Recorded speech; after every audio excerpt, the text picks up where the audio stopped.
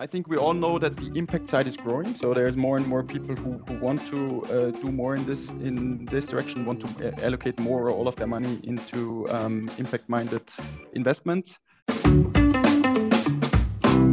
TechSauce Global, sparking innovative thoughts. Now, when you talk about investing in the world today, a lot of people think about gaining profits. But what about contributing to your community and the rest of the world? In our episode of TechSauce Global Podcast, we're going to take a look at impact investing. I'm Choworat Yongjirar Nona-Poupé, the global content editor of TechSauce Media. And today, I'm very happy indeed to talk with someone who represents an organization that has been at the forefront of impact investment, which looks for impact-first investment around the world with the aim of eliminating absolute poverty. He is Gerald Wege. I hope I said that right. The director of ILEA Foundation for Ethics in Globalization. Hello. Hi, very great to meet you, and it's a pleasure to actually be here. Thanks for the invitation, Poupé. Yeah. I'm really excited to chat about that. Thank you so much, and I'm so sorry if I mispronounced your name. It's fine. It's German. I know it's a tough language. Yeah. Okay. So before we start, can you tell us a little bit about yourself? Sure. Yeah, I'm Gerald Weigel. That would be the German version. As you already said, I work with ILEA, and I basically come from a background in finance. Then I worked in consulting for a while. So I worked with Boston Consulting Group. And then I got intrigued about this whole idea about using finance for good and getting more out of finance than just the return side. I looked into the space a bit and I stumbled across ILEA, which, as you said, is really at the forefront of the sector in a way that really strongly is on the impact side, but on the other hand, still uses the commercial potential to address problems around the world. And yeah, since almost 5 years now with ILEA, I work here on our investment side, so really looking at a lot of different investment opportunities. I focus quite a bit on Africa, also then Southeast Asia. So I've actually looked into Thailand quite a bit and also Indonesia, and work a lot on our agriculture side, digital side as well. Yeah, I'm quite excited to talk about all of that. And yeah. Yeah, I mean, that's interesting because you don't hear a lot of, a lot about people. I'm sure there are a lot of you out there, but you don't hear a lot about people, jumping from, the regular kind of traditional job to that of, an organization such as ILEA. Can you tell us a little bit about, that journey? Was it difficult or was it like natural? It was definitely not natural. I mean, it's a process in terms of I guess also growing up, maturing, thinking what you want in life. And I think there's many people who, as you said, who put. I mean, there's many people who actually do it. There's many people who actually want to do it. But then it's also a question of opportunities. The space is also not huge. But for me, it was really yeah, working with BCG, which I learned a lot, which I appreciated very much. But I was looking for more in my life in terms of more impact for the work that I'm doing, or more like purpose, so that I know why I'm getting up every day and yeah, have a new sense of motivation. And that was then a process of like looking, exploring what options are out there, and then as usual applying, and then at some point it worked out. Yeah, but it's yeah, it's a step, it's a change, but yeah, Yeah, I I think really love it. yeah, I'm asking this because I'm sure a lot of people who choose to listen to this episode are probably interested and maybe have Yeah, that kind of thought as well for their own career. yeah. You talked a little bit of ILEA, but can you tell us a little bit more about your operations and what you're doing now? Yeah, sure. So we are an investment organization based structured as a foundation because we are in the philanthropic impact investing space. That means when we invest, we look at two main things, and the first one is really the impact side, and that's the main priority. So it's really an impact first lens where we look at opportunities that harness the commercial way in fighting poverty. So it must be companies, ventures that have solutions that with their business model then also address people living in absolute poverty and getting them a better life. So that's the first thing that we actually look at. And then on the commercial side, we really make sure that all the solutions that we actually invest in are commercially viable or will be, and ideally and are worth an investment. And when we say worth an investment, it's maybe not necessarily the VC lens, but we still think of, okay, how can we exit out of that? At what value we might think that might come, and that's how we basically think of it. But again, with the impact first side, that we really want to make sure that the impact is strong. We do that in three different topics. So we, on the one hand, focus on employable skill building. Those are ventures that provide people with the skills that they need to succeed in the job market. And one example that I have there is Digital Divide Data in Kenya. Well, they also work in Laos, actually. And they are basically an organization that provides basic IT services to their clients around the world.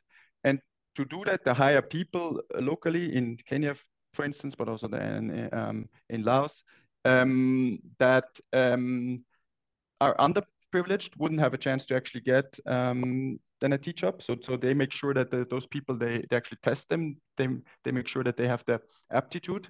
And then they employ them, they give them training on the job. And then after like three or more years, they're actually also able to go to university. And for those people, then it's a real first stepping stone for like a further IT career. And the great thing about that is that it really goes hand in hand with the business side, because it's not only that Digital Divide Data just gives them this job for like because it's just nice. It's because they also are looking to provide those services to their clients. So it goes hand in hand with the business side. The company can actually grow then, and that's then exactly solutions that we are looking for. And that's one of our sectors, which is employable skill building. We also work in last mile distribution, getting the things like goods into remote villages. It can be impactful goods, important things that people there need. Otherwise, they really need to go always to like the larger markets in the next city. They actually travel a lot of time. They also spend more. So that's an important other topic that we work with. And one great example there is Copia, that's in our portfolio in Kenya as well. That then basically is called the Amazon of Africa. So really works with e-commerce. It's an adjusted e-commerce model, but that's the very basic thought about it. And then the last topic that we work is agriculture, where one of the examples is Recult, which I think we will probably talk a bit more later, since it's also based in Thailand. Yeah, for sure. And yeah, that's one of the other topics that we have. You know, from what you've talked about, definitely, I think I'm gaining more insight into impact investing. But for those who are, you could say like entrepreneurs or people who are corporate, you know, on the corporate side, or people who are not really familiar with impact investing, can you explain in a very concise way, like as in what it is? Yeah, I think that the most helpful way is maybe not to think of it very different from other early stage venture investing. So I would take the analogy of venture capital, where you look at young companies that want to actually grow and are looking for equity funding, or also in some cases also loans, or on the impact side also grants. And we look at that with a very similar lens. We look at the business model, we look at all of those things that a VC would actually also look at, and also at the team, obviously. So as we all know, it's not, it could be a great business, but if the founders are not the right people, then well, it's not going to go anywhere. Well, that's about this. Yeah, and then it's kind of universal. Yeah, and then the main difference is really that in addition to all of that, we look at the impact. We look at the impact side, which means we really try to understand, or we really understand, and also how the business model creates impact for the people, for their like beneficiaries, for their target group. So again, people living in those remote villages, how do they benefit from working with this company, or like being a client or being employed, whatever it is. And that's then what we base our decision on, again, on like the impact side first, that we are convinced that that's something that's actually good, that makes sense. And then we look at all the other commercial things as well, but so with a different return expectation. It's very thorough. I think it's very like taking a look at all sides of the investment. It's not just like a thing that, you know, it's just you could say it's a decision that takes a short time. I'm sure it does. No. It takes purpose. Our due diligence takes slightly longer than a VC one, and that's also why we in the moment we have 30 investments, which is 30 active investments. But that's why we in the moment don't have hundreds yet. But we are getting there. But So then of course comes the question as to what are the challenges then that you've met in impact investment? Because some people might think, hey, does it mean lower returns when compared to traditional investing? Yep. What? I think that depends a bit on where you're looking at. I think one of the challenges is really you need to be clear where you are positioned. So there is the impact investment space is actually big in terms of how much impact first you are. So there's the real like the 8 organizations which to some extent are impact investment as well, but that's really purely grant giving. There's not necessarily an entrepreneurial model behind. And then you can go to the more ESG filtering like funds that are basically doing regular investments, plus they look at ESG criteria, which basically almost all the funds now do. And then it depends on where you are there on this spectrum, how much return you can actually expect. So obviously, if you're just giving grants, then the return is well that the grant is then gone. And then there's a trade-off in some or in most cases that you can if you're really looking for very deep impact at an early stage with people living, as is in our case, with people living in absolute poverty. The problem is just that yes, every investment that we actually do, we expect that it's going to be positive, but given that the risk is there, the same as in venture, you have to expect that some of them actually fail. And then the problem is that those that make it large, they don't necessarily get the same outsized return as like the big tech investments. So that's when overall, if you look at the portfolio, you probably cannot expect that you will have like 1, 2, 3 large investments that give you 100 or like even more X, and that really just return all of your fund. And that's a bit where we are looking at exits now, actually, where we think we can get significant returns. But for us, that's maybe 3 to 5x, and those have to carry the whole portfolio to actually some extent also to the ones that are maybe that don't get us as much return, or that only get the money back. And that's a bit the challenge. But you can obviously steer that in terms of how much impact first you want to be. And I guess if you look at some sectors that are more VC prone, like climate tech, for instance, there I think you can do impact and not necessarily sacrifice on the return. But it also depends a bit on like what topic you're actually working in. And I think that's a bit where there is probably things that also work with people in absolute poverty that get those returns, but overall, if you look at it from a structural level, probably not as much as is if you work in European markets or the US market. So with that said, how can investors be incentivized to make more impact investments or some impact investment? I think it's a mix of few things. And first of all, is really I think again, for an investor to really think of, okay, how important impact is for them, and then really also apply that to where they want to invest in terms of the kind of spectrum that I just described. Are they fine with investing then in climate tech VCs that probably can give them similar returns? Or is the money that they have, is it a part of their portfolio where they really think, okay, I really, with this money, with, I don't know, 10, 20%, I really want to be impact first. And then I think it's about selecting good players that they then think are doing this in a very systematic, professional way, that harness the power of commercial entrepreneurial models as much as possible, and then you have to select those. So I think it's for the investor, it's really about how important is the impact and how much of my portfolio do I want to put into that sector. So no, at the end, okay, now that you've decided to invest and things are rolling, at the end of the day, how do you measure the social impact, and what are the key metrics?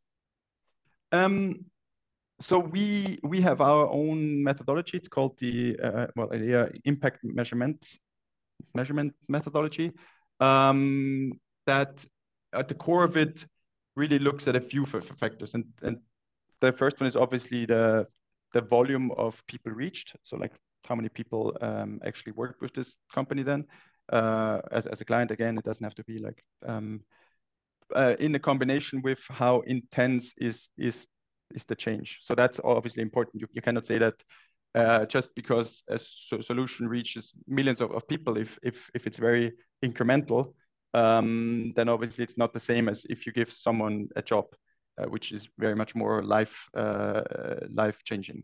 That we try to balance that to make a comparison across our portfolio. So we take those two factors. We have also a few others, like looking how much influence does it have at the ecosystem, for instance, also looking at the climate, and then overall we basically have an internal metric, which is the points that we then get, that we try to compare then to make sure that the decisions that we make way up against each other in terms of not only how many people they reach, but also how intense it actually is and how much other externalities it actually creates. And that's what we do since many years. So we have quite a broad basis there.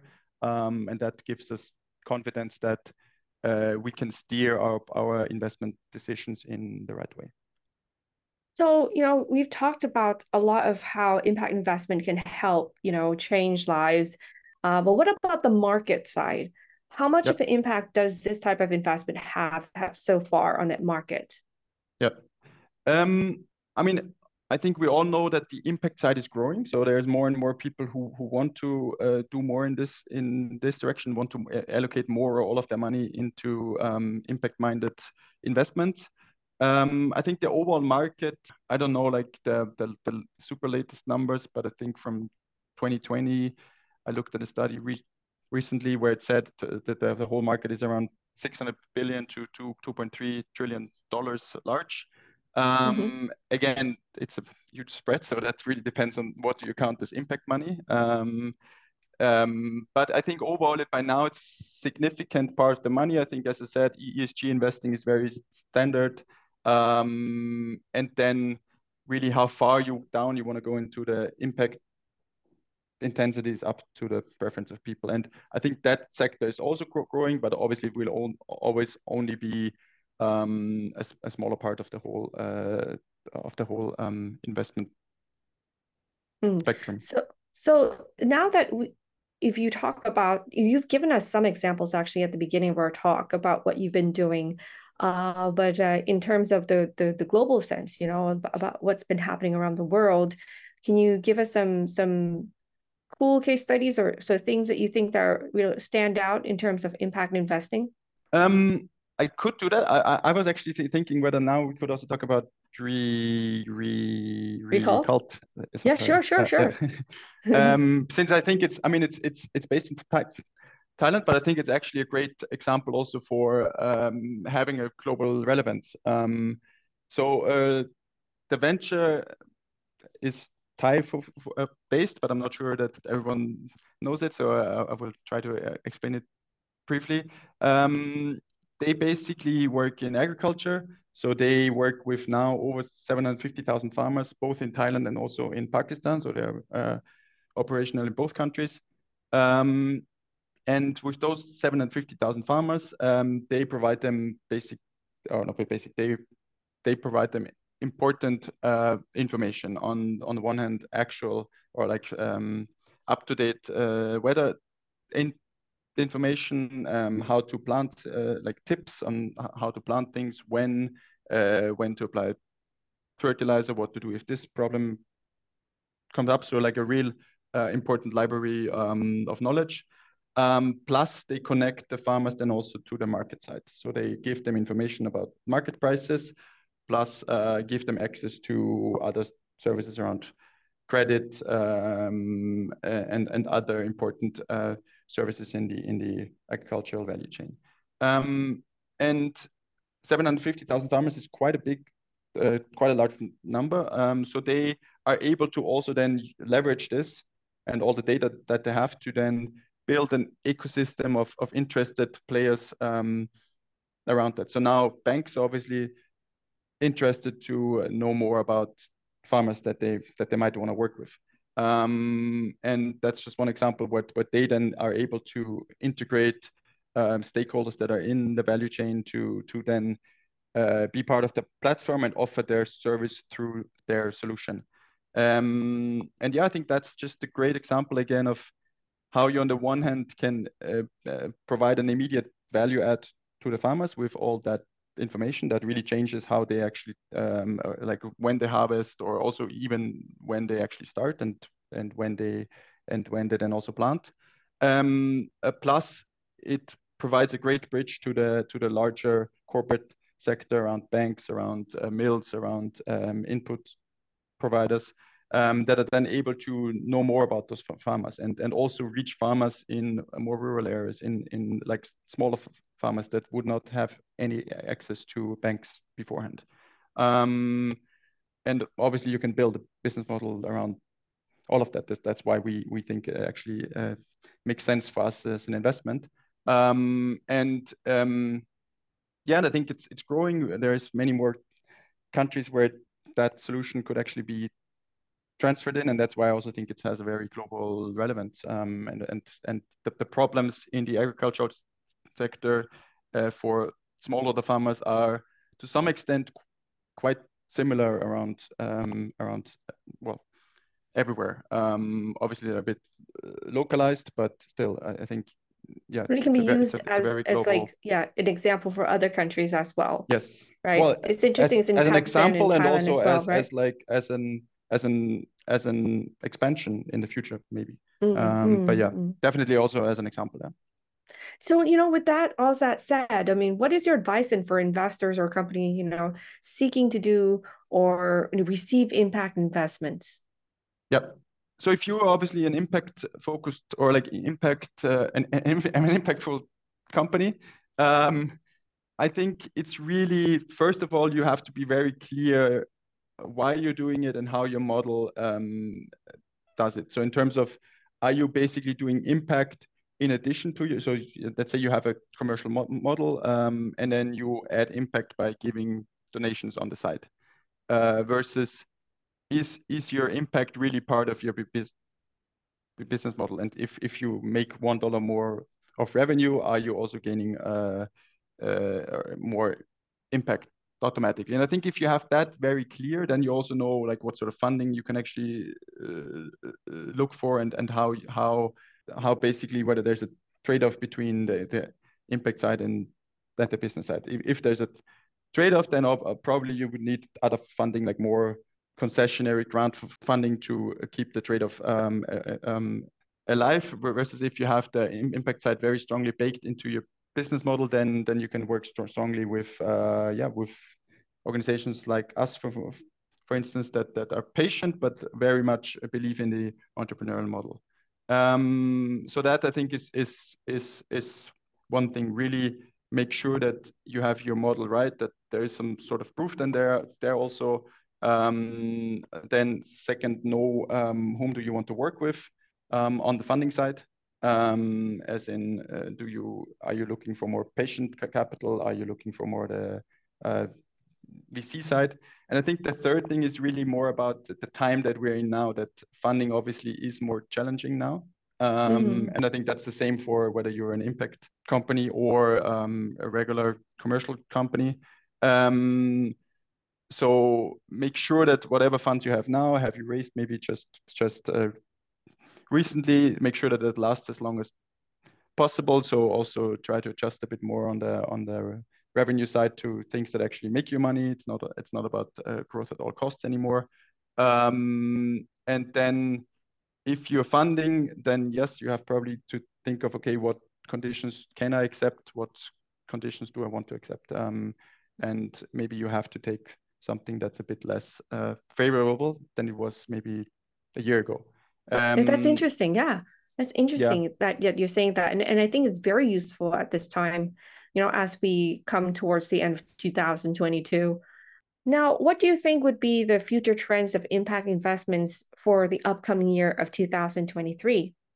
Yep. I think a few things on the more general global side is really what I said before. Also, 2023, I think, is still not going to be money is still going to become is still going to stay more challenging than it has been 2 years ago. And I think that's still where I think you just have to adjust your business model potentially a bit. That yes, profits are important, so the trend has to be like companies that monetize their user base, that are able to also generate cash flow. So that I think is one important thing, which is just from the trend that we will see. I think that's still, at least in 2023, it's gonna be around for a while. I don't think it's gonna be a challenge for all times, but try to stretch your money as much as possible. And I think the other trends are really, I think the impact side will continue to actually grow. There's more and more people wanting to be in this space. There's more and more funders wanting to be in this space. There's also more and more talent wanting to be in this space. So for instance, one thing that we clearly see is when we hire, we get a lot of great applications, which is great that we see also that young people really want to be in this space. And that's also where I would say, like, if you have a solution or a venture that really is strong both on the market side and the impact side, you will actually get through this phase. And I think it's also a time when just markets select the stronger players, and those that are around then will be even stronger for the period than that's after. I think if I can talk to Thailand as well briefly, because I've actually, obviously with the exposure to the Thai company that we're working in, but we recently also had a colleague who looked into Thailand as a country, whether we also have some more or like other investment opportunities in the moment there, which we call scouting tours, when people actually go there, meet a lot of players in the ecosystem. And I think for Thailand, it's also clear that there is a trend to more impact capital, but it's actually quite early still, right now. So what we found that the whole ecosystem is early. There is little patient to impact first capital in the moment. So we actually, all the entrepreneurs that we talked to, they were all like, they all shared with us that it's an exception that people don't ask for terms and the valuation right away. And that also reflects from the stage that the whole industry, the social entrepreneurship space is quite early. It's maybe more development since, like, let's say 5-ish years. There is first players, like ecosystem players, like for instance the Social Entrepreneurship Thailand network, also Yunus Thailand, and also the government, I think, gets involved a bit more with that. Ventures can register as social ventures, which gives them certain tax benefits, but also comes with its restrictions. But I think developments like this, that there's more and more players, that the market will develop also on the impact side, also in Thailand, I think will continue actually. So I think, I mean, it's been going on for the last 5-ish years or more. So I think in 2-3 years we will also be there on a different space. And yeah, also something that we will continue to actually look into. Well, yeah, I think thank you for being very straightforward. I think this is a great analysis of what's been going on here in Thailand and maybe neighboring countries. But yeah, it is a breath of fresh air to hear from you, for you to explain your world in terms of impact investment with us today on our episode. I'm sure a lot of listeners want to know more, and if they do, you can always check out our TechSauce website and also the Elia website as well. You have a great website there.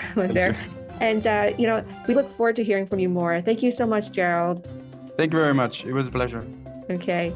And this has been yet another episode of TechSauce Global Podcast. Until we meet next time, bye-bye.